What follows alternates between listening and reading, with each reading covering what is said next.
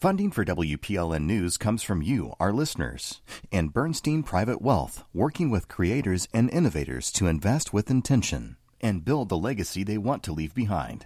More at Bernstein.com. I'm Khalil Ekulona, and this is Nashville. Do you have a garden? If so, what are you growing? Basil or rosemary? How about some tomatoes? Whether you're a veteran with a green thumb or just dipping your toe in, gardening can be a great way to feed yourself and your community. But it does a lot more than that. Later this hour, we'll talk about community gardens with a few folks tending them, and we'll learn just how they can serve the public in ways beyond nourishment. But first, fellow Nashville renters, listen up. If you've got legal concerns about your housing and rights, it's soon going to be easier for you to get the help you need. Here to explain is WPLN's afternoon host, Mariana Bacallao. Hey, Mariana, how's it going? Hey, Khalil. So Metro Council passed a $2.6 million grant that ultimately goes to the Legal Aid Society, which provides free legal help to low-income clients in our region. What will legal aid do with all that money? So that money will be spent a couple of ways. As part of this, it's called the Right to Counsel program. There will be educational programs for both renters and landlords, so both parties know their rights. This will also fund a partnership with Conexión Américas to do more outreach to immigrant communities who might have some hesitancy when it comes to fighting their cases in court.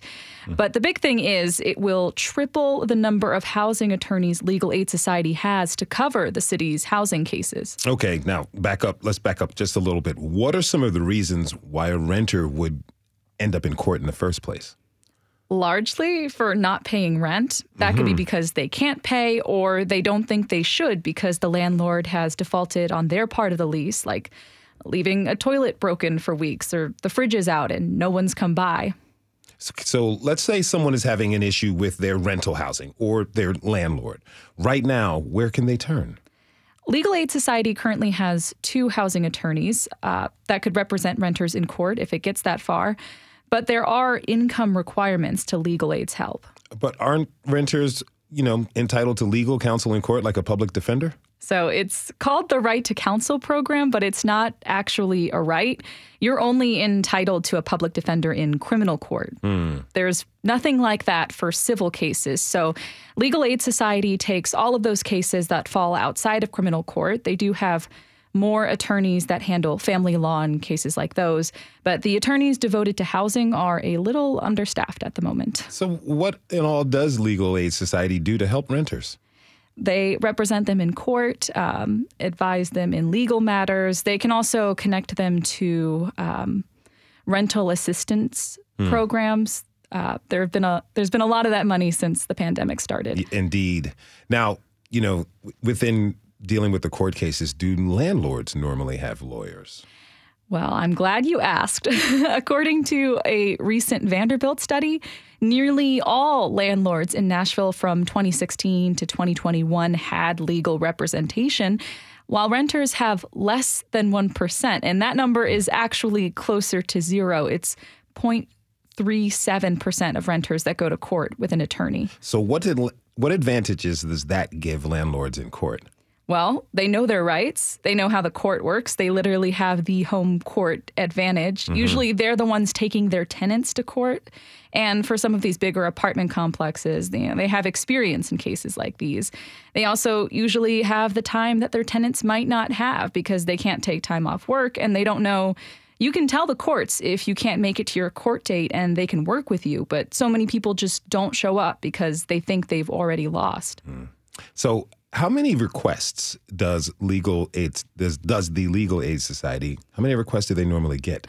More than they can take. They have to prioritize the worst cases, the ones that involve families and touch multiple people's lives. So you spoke with Legal Aid's 2 current housing attorneys, Karen Morris and Katie Ovalle, and Karen talked about how demanding the job can be. Let's listen. So, she was off today, but she still had calls from clients. For me, sometimes I may go into 6, 7 o'clock at night, but that's because the better part of my day is spent in court. It sounds like they're in the need of help quickly. So what will this do for their caseload? Well, also on the day I spoke to them, Morris, who you just heard speaking, had 3 hearings that morning. She says with more help, they can spend more time with each case. And Ovalle told me that a lot of their cases have revolved around rental assistance. And with more help, they could better help people who have housing vouchers or are living in public housing. So ultimately, what will this mean for renters in our city? It means there will be more attorneys representing them in court or educating them on their rights and hopefully making Nashville's immigrant communities more comfortable with the legal system. Now, you originally started reporting on a different story when you got the heads up about this one, right? Yes. I originally wanted to follow a day in the life with Karen Morris to see, what's it like to be a housing attorney for legal aid, especially now. There were some legal reasons why I couldn't do that, which I totally understand. But I got to talk to both of them about what people should know before they sign their lease. What is the sort of common, legal advice that they're giving to people, and what can they tell our listeners before it gets to the point where they have to seek out legal aid's help. So that will be a conversation that will air sometime in the future. Can you give us just a couple of legal tips and tricks that renters may want to know about? Yes. Some of them are kind of simple. Read your lease and save your lease and make sure that you go over everything, because there's a lot of hidden clauses in there sometimes. So, we have a lot of people who are moving from out of state into Tennessee, and they don't realize that renters' rights can be different from state to state.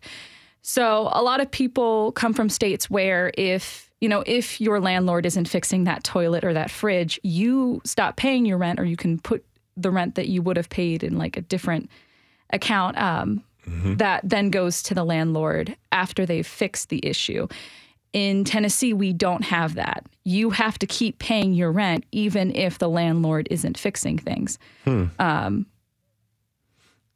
Okay. That is a good tip to have. I want to thank you so much for this update. Mariana Bacallao is the afternoon host at WPLN. You can find her story at WPLN.org. Thanks, Mariana. Thanks, Khalil. We have to take a short break. When we come back, we'll head out to the Hennessy Farm in Pegram to hear about some very cute feathered friends. Do you have a community garden? Do you rely on one for your summer produce? Tweet us about it at This Is Nashville. We'll be right back.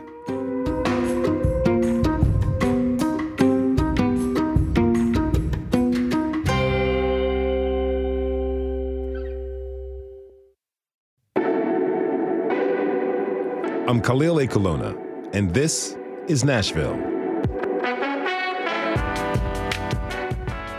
Most of my life has been spent in cities or the suburbs. I've been to farms, but I know little about life on one.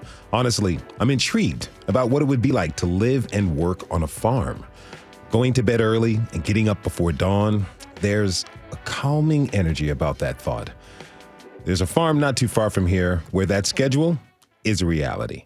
We sent our intern, Doreen Chernecki, out to see what a typical day is like on the Hennessy Farm out in Pegram. You might have heard that roosters crow at the break of dawn. Out on Hennessy Farm in Pegram, it's an all-day thing. Sometimes they just do it. Sometimes it is a warning. So sometimes you will see me like, what are y'all doing that for? That's Ashley Beard. She tends the farm. It's about 16 acres. They've got guineas, quail, chickens, and ducks. Ashley's new here, but she knows her way around.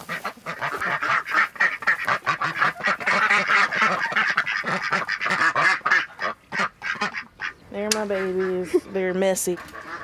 Be mindful of your head stepping in. With all of these birds come a lot of eggs in all shapes and colors. Guinea eggs are like a peach color, and they're speckled.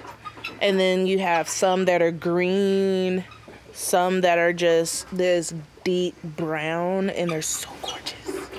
I think those are Americana, and they're like, when I say deep brown, like deep, gorgeous, like almost like a mahogany brown, and it's the entire egg, just one color, and it's so pretty. And then you have like the duck eggs that are just ginormous. And we have had a couple of guinea eggs that look literally like dinosaur eggs because they're like this big. We're like, why is it so big? Ashley has learned a ton since she started just 2 months ago. And she learned it all from Cynthia Capers. I brought you a baby quail, a newly hatched quail so you could see it. Oh my gosh. Oh my gosh. I just hatched last night. This is Cynthia's farm. It's her whole life. And Ashley, her protege, she's beginning to understand that. I've always wanted to do the farm life. Like, I've always been like, this seems really cool. And like, she's been like, do you still like it? There are days where she can see where I'm like kind of discouraged or something. And she'll be like, how do you feel about seeing all the things that have come to fruition since you started working here? And I was like, yeah. Cause like, even after I first started coming, like the eggs started flowing like gold, and I was like, whoa. And she was like, yeah, that's because you've been like keeping them on a consistent schedule and making sure they have clean water. That's actually really cool to see, like how even just you being consistent with something, like what can come out of it. It's helped me, mentally, and it's helped me emotionally because it's just the discipline that comes with it. Cynthia Capers joins us now. Cynthia, welcome to This is Nashville. Hello, how are you? I'm doing well. So glad to have you with us. So tell me, how did you come to farming? Like, was this a lifelong dream of yours? No, it was not. I'm an inner city girl from Chicago, so there was no dream of farming so much, except for just wanting to be around these little cute baby chicks that I saw at the Lincoln Park Zoo back in the day when my mom was taking me there. So I don't really have that farm life where I actually grew up on a farm or came to visit a farm. None of that ever occurred. I was the inner city girl that, they took us kids that were in the poverty-stricken neighborhoods to farms to give us an idea of what it was to be on a farm. That's all. That's the only exposure I ever had. What did you do before you became a farmer? Well, I am a former trauma nurse, and a clinical researcher. So that's what I've been doing. I would say I've been a nurse about 30 years. I've worked in research about 22 years.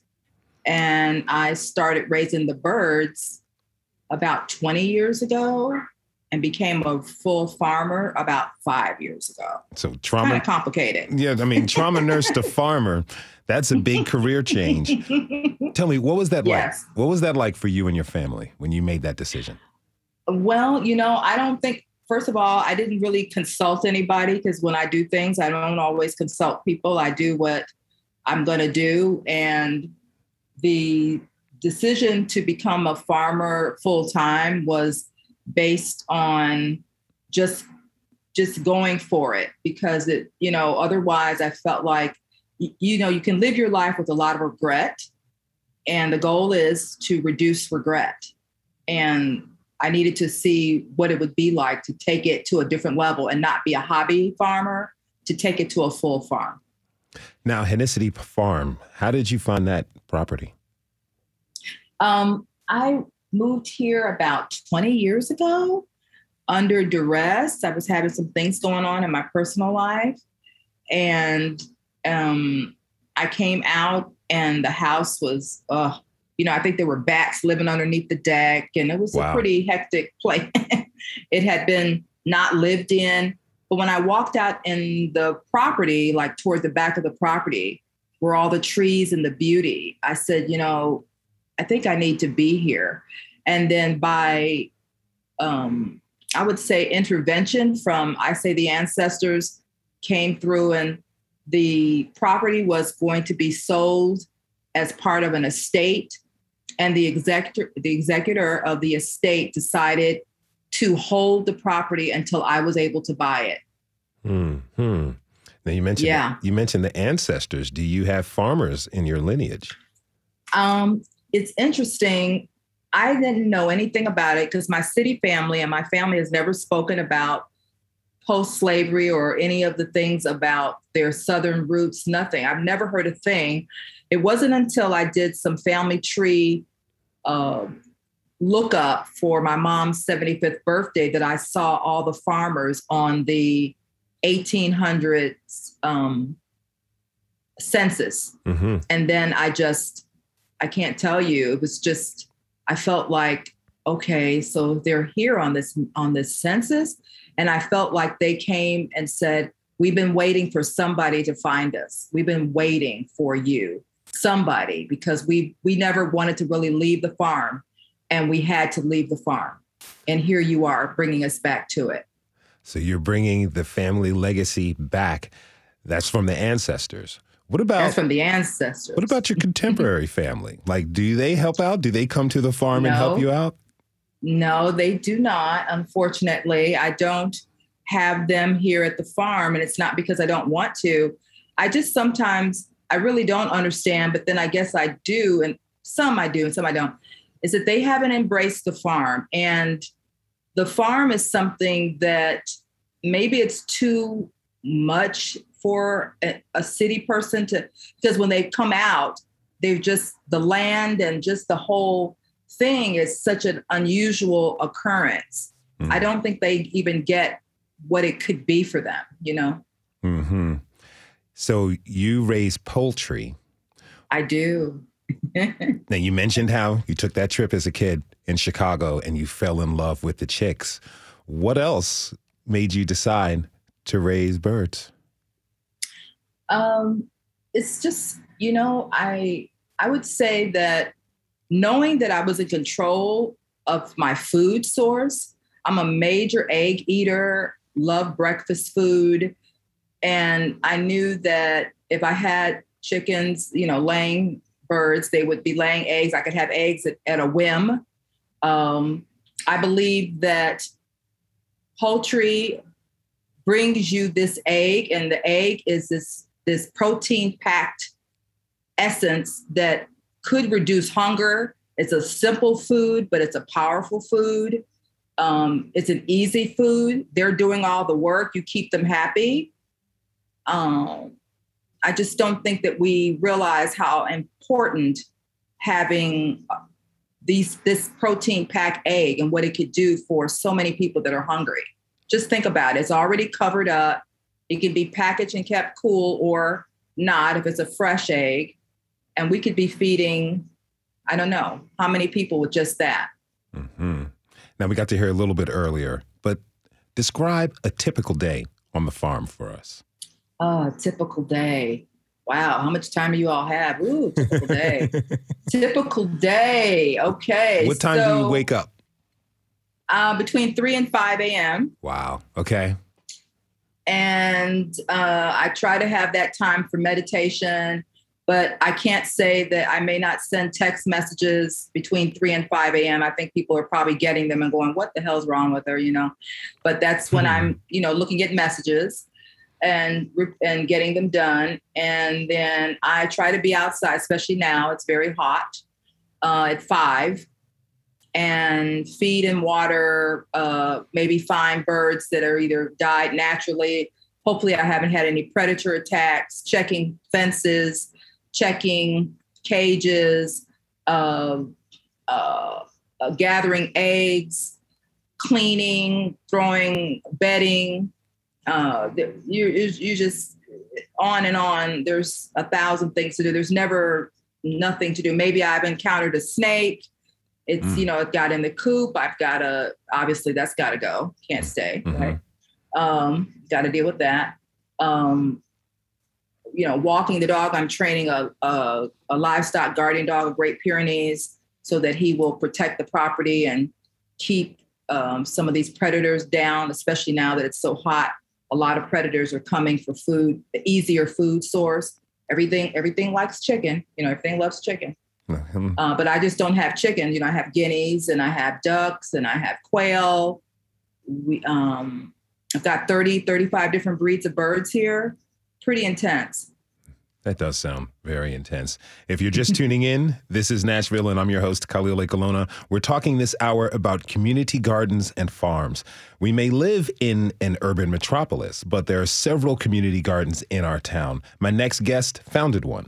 It's a market garden program called Growing Together, a project of the Nashville Food Project. Lauren Bailey is the director of the Garden Outreach and Engagement for the Nashville Food Project. Lauren, welcome to This is Nashville. I'm so happy to be here. Thank you. Thank you for being with us. So tell me, how did you get started working in community gardens? Well, I think, my journey to where I am was really following this meandering path. I landed in Nashville after college and a year of doing AmeriCorps. And my AmeriCorps service was at an urban farm in Knoxville. And I really just, I caught the bug. I really fell in love with being in nature and resonate with what Cynthia said about feeling, that connection to land and that knowledge of like knowing where your food comes from. And so I moved here to Nashville to expand on that experience. And it was really transformative for me. And then in 2012, 2013, I was simultaneously working for a local farm in Jolton and a refugee service agency in their youth programming. And it was in those spaces that I really connected with people who seemed to have that similar value of, wanting to be connected to land and food. And so it's like through conversation that I learned from my friend Lulu and Domber that people in their community wanted to farm. And so several of us worked together. And in 2013, the Center for Refugees of Tennessee received a grant through the Office of Refugee Resettlement, specifically designed to support recently arrived refugees connecting to agriculture. So that's kind of part of my journey to where I am now. You talked about this program, the Nashville Food Project. It started in 2016. What was behind the idea for the program that you got help with from the Center for Refugees and Immigrants of Tennessee? I mean, really the idea behind it was to create connection and pathways for people to have access to land and access to resources. Because many people that I came in contact with, they had very strong cultural ties to tending the land and to agriculture. And so that was kind of the idea behind it, is like, how do we create, when I was working in those two spaces, there were gaps that like people weren't able to access land and resources. And so the program itself was really designed to start to try to experiment with what that would look like. How does the program work exactly? Well, right now we're entering, I guess, the farm officially started in 2015. And so we're entering, the 8th year. And we have some farmers who have been with the program since the very beginning. And some who, we have an apprenticeship program where new farmers are paired with existing farmers to kind of learn about growing food and in a culturally sort of relevant context. So farmers, they're ready to go in early March, growing food, and the food project supports by providing training and by providing market support. And, the food project also has this goal of supporting food getting out in the community. And so we have some produce distribution through community partners, like I think another guest Trap Gardens, and through other community partners like Turk and Nashville Cares. And they're getting some of this food that's grown by the Growing Together farmers out into the community. And the farmers also have a CSA. And then if there's extra capacity, it also is sold sometimes to restaurants. Mm-hmm. Now, our intern, Doreen Chernecki, went out to meet some of the farmers in person in preparation for the show, since no farmers were able to join us live. One she met was Roy. a refugee from Myanmar who's been farming there for 3 years. That's a pretty long time. Is that typical? Yes. I mean, I think we're at the point now where we have a pretty core group of people who've been with the program for a while. So I think Roy is probably the newest at 3 years. And then the rest, we've had a couple of farmers who've been there since the very beginning. You've worked closely with people in the community and refugees sharing skills and tips. What have you learned that have enhanced your skills and abilities? Well, I think on the non-growing side of things, I have learned a lot just about being open to exploring new ways of doing things and new ways of thinking about things. And that's really, I think, truly transformed my worldview. But in the practical sense of growing food, I witness a lot of intercropping. So farmers grow, different crops together in the same space. And that's something that I hadn't quite witnessed in my other experiences. And I think the other thing that I really appreciate about what I've witnessed is just this ability and capacity to try new things and experiment, and that there's not one prescriptive way of farming, but that we're kind of all practitioners, and we can all learn from each other. I want to hear more about the people that you work with. Tell us some more about the farmers who are there in the program. Yes. Well, I think I encourage everyone to, seek out some of the resources we have, like our Growing Together Instagram, to kind of get to know farmers in those ways. But I think I've been just truly humbled by the individuals and the families' dedication to growing food, and the incredible joy and pleasure that they take in tending to the land and in growing just incredible food for the community. I think some of the farmers are my parents' age, and so I think a lot about what this program, what these individuals mean to our community, and what just what value and how much we can learn from who they are and how they impact our city. Poultry farmer Cynthia Capers is still with us. There's a mentality of this, whether you're running a local farm or tending a community garden. It's about taking care of your own. What does feeding your community, however you define that community, what does that mean to you, Cynthia? Feeding my community means ensuring that no one is hungry. I mean, that nobody has any issues with obtaining food. It shouldn't be a huge process. It should be readily available, readily accessible. It should be nutritious, healthy. I grew up going to school hungry and being in class all day and hungry. And I hear that's still happening. And that's a major issue for a country as potent as supposedly we are. And so to me, that shouldn't even be part of our world at all. Not here. So feeding my community is ensuring that everyone has equal access to the best food they can. Lauren, how does that resonate with you? I'm over here shaking my head.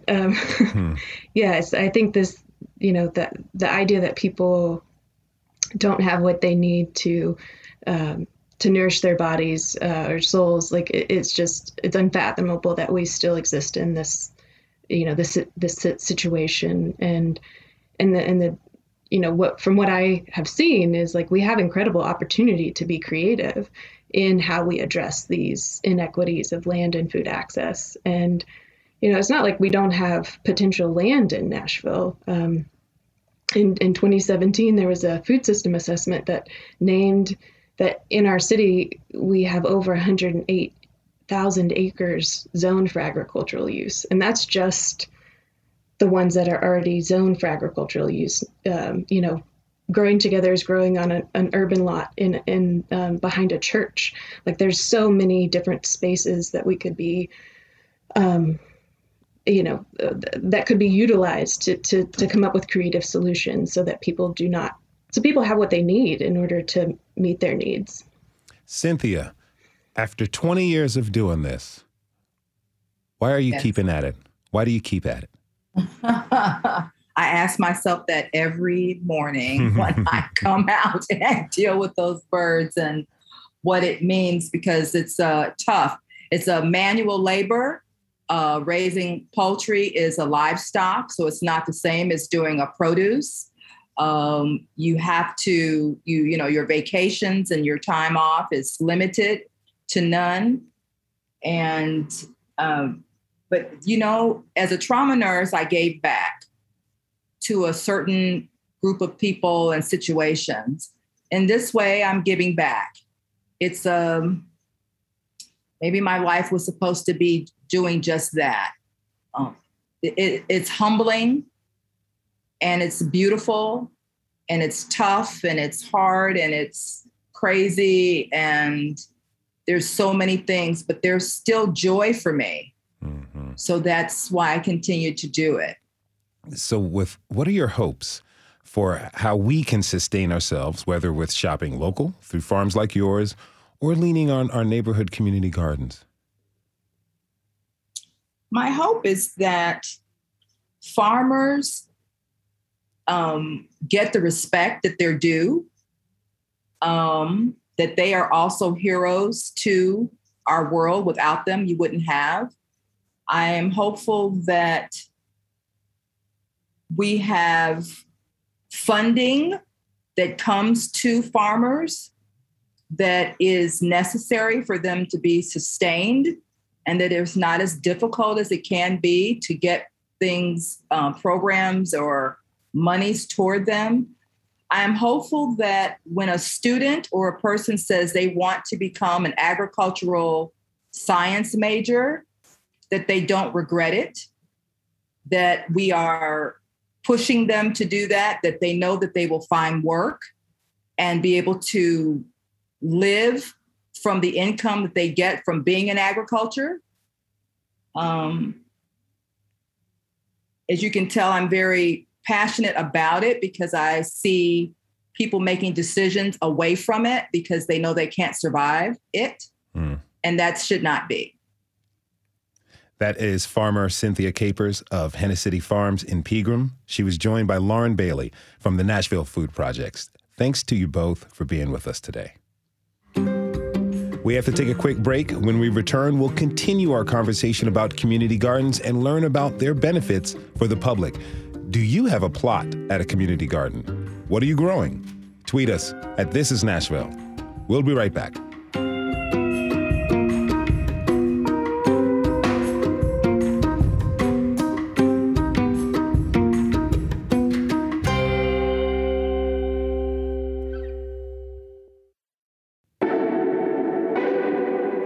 I'm Khalil A. Colonna, and this is Nashville. Growing your own food and livestock is such a significant part of so many cultures all around the world. A lot of those cultures are represented right here in Nashville. The foods we grow and the way we grow them can vary. And the gardening itself can serve us in ways that extend beyond nourishing our bodies. I'd like to welcome my next guest, Vanderbilt professor Avery Dickens de Giron, who runs the Center for Latin American Studies. Welcome to This Is Nashville. Hi, thanks so much for having me. Pleasure to have you with us. So you study ethnobotany. Can you explain to us what that is?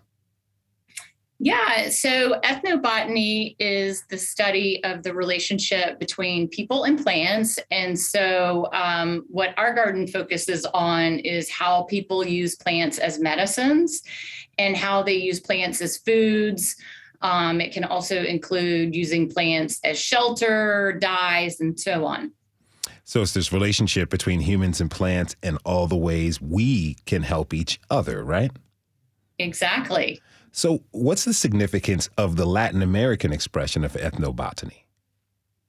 So the Latin American, well, our garden here at Vanderbilt, we have about 50 plants that are native to Latin America. And almost all of them that we have in the garden are used for different medicinal purposes. They're used for culinary purposes. And so we try to share that knowledge that the plants bring to talk about a variety of topics that we can use here on campus with our students and faculty at Vanderbilt, but we also have a large public engagement program and do workshops that feature the plants for teachers in Metro Nashville Public Schools. Now, you were talking about this garden. It's the Latin American Botanical Garden at Vanderbilt. This sounds absolutely amazing. Can you tell us more about it? Yeah, so the garden, it's not, it's fairly small. So it will take you, if you come, tour it, it's more like a 30-minute tour. It's not something that would take 2 hours. It's located on the western edge of Vanderbilt's campus. So you can actually see it from 31st Avenue North. It's located between Dudley Avenue and Wellington Avenue. And so as 31st curves around and turns into Blakemore, that's where the garden is located. And we founded it in 2017. And so this is its sixth summer. It's in bloom from June to October. And each year we're trying to essentially expand it and improve upon it, both as an educational resource and just its infrastructure. So last year we got some grant funding to add a fence to it. So now it's, marked off as this, really nice garden space. And a few months ago, we just had new paths installed. And those are really to help us invite the public to come in and look at the plants in the garden. Coming soon, we will have signage telling you, a little bit about the garden itself. And then we have nameplates for each plant so that, visitors can come and learn the scientific name of the plant, learn the common name of the plant, where the plant grows geographically in Latin America. And then we have QR codes that will be on these nameplates so that you can use your phone to link up to our database and learn more about the plants. Now, you mentioned that you all are growing 50 species of plants native to Latin America. Can you tell me, what are some of those plants?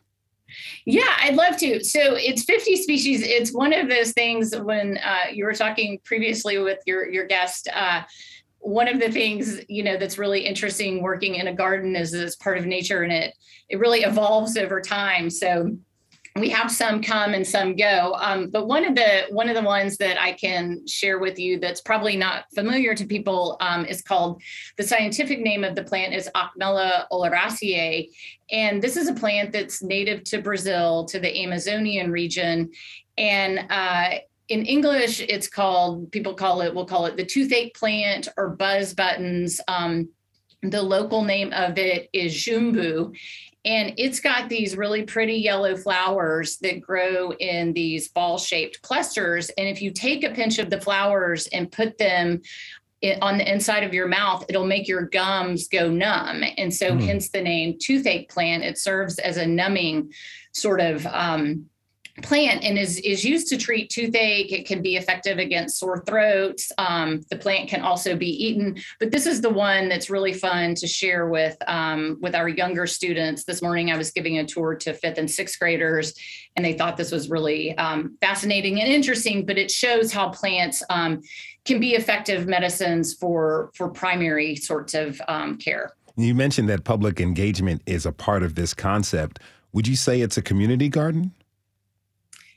Yeah, it's a community garden, I would say, in a different sense. So it's not a community garden where we have different people, planting plants and harvesting them. But certainly it is a community garden in the sense that we want people to come experience the garden. We want people to come learn about the plants. We want people to share the knowledge that they have from their cultures with others about these plants. So one thing that's been very interesting for me, I have a lot of high school students that come tour the garden either through their schools or through programs at Vanderbilt that are partnerships with MMPS. And, several of the students that come through will recognize some of the plants that their families are growing in their homes or that family members use in cooking. And so generally these are students of Latin American heritage or from Latin America that recognize these plants. And so I always learn, from them, from their stories and their individual experiences. It really teaches me more about the plants every year. Every time I give a tour, I learn something, as well as people sharing their different perspectives of what they see or what they smell of the different plants. So in that way, yes, it's a community garden and something that we certainly want people to come check out and experience. My next guest is a pioneer in community gardens. Donald Frost is the site manager for Tap Garden. He joins us now. Trap Garden. Don, thanks for being here. Thank you for having me. So what's the idea behind Trap Garden? So, the idea behind Trap Garden is really to help build, sustain, and empower food-sensitive communities by assisting with the creation of community gardens and promotion of healthy eating and lifestyles. So what sets it apart? So what sets it apart as Trap Garden is our ability to engage with the community. A lot of the ways that we choose to engage with the community is doing surveys and finding information about the community to service that, and also making the excitement about the events, right? We're going to bring our big truck that we have coming out to the communities with a great opportunity for teammates and people to engage with the truck and have those experiences. And also the opportunities that we bring when it comes with our community engagement when it deals with growing the foods that make sense in those communities. So after those surveys come through, we make sure that we assess the food that's going to be grown in those communities to make sure they're contributing to those communities. I saw you nodding along as Avery was talking about public engagement. Is that a big part of this for you? It is a huge part of our organization. So in the past, we normally hosted community garden centers throughout Nashville, focusing on some of those points of those food deserts in North Nashville and South Nashville. So we had places and locations for community members to not only access places to grow their own food or also engage with others to learn about food, and also those other teammates, Trap Garden teammates that come out to share their experiences. Post-pandemic, we started taking this excitement out to the community, right? Going to those different locations to enhance the garden communities that we have here in Nashville. Now, you mentioned North Nashville and South Nashville as being food deserts, and we know that there are a lot of Nashvillians who are experiencing food insecurity. What areas in the city that are really affected the most? So as of 2020, we have 4 major areas in Nashville that have been identified as food deserts. Those areas are North Nashville, East Nashville, Edge Hill, and South Nashville. Now, how can community gardens ameliorate some of the problems of food insecurity? A lot of ways, by sharing information and continuing to share the access. One thing that we do with Trap Garden, we have a garden locator, a community garden locator. So we partner with a lot of the community gardens that we have here in Nashville because it's just not about our location, right? We have a place where you can come to trapgarden.org, log in, and look up what community gardens in your area, and also get a chance to access food that may be a little bit closer to you, and also opportunities that may be closer to you as well. If you're just tuning in, this is Nashville, and I'm your host, Khalil Ekalona. We're talking this hour about community gardens. My guests are Donald Frost from Trap Garden and Professor Avery Dickens de Hiron, who runs an ethnobotanical garden at Vanderbilt. So, I think it's pretty clear that community gardens alone can't fix this problem. What would you like to see from the city to support community gardens? Don? Well, continue to enhance the infrastructure that we have with community gardens. Creating more spaces where we can have land opportunities for community gardens, for 501(c)(3)s and nonprofits to operate, and also continue to partner what we have with a lot of our local businesses. I think that partnership with the community and some of our local businesses has really been a real tag team combination for us to be successful. Okay, now, Avery, you were talking about the plants and herbs that provide medicinal benefits. What was the reaction of the people as they learn what a garden can provide to them?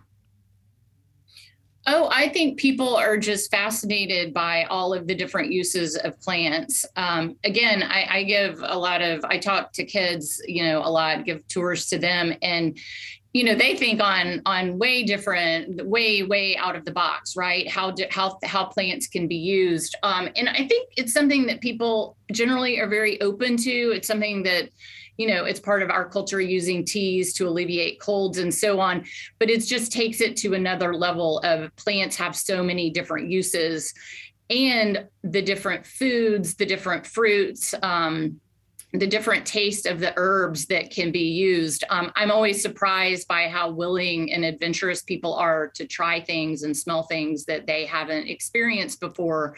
And they generally like it. Most of the things that we have in this particular garden are things that you would want to taste. So I think it really encourages openness, which I think is a wonderful thing in our increasingly diverse city.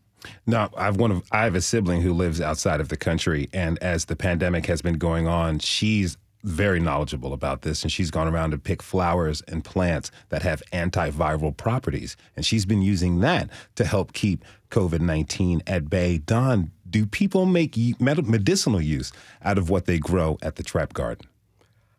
We've heard of multiple types of uses from some of our teammates that participate at Trap Garden.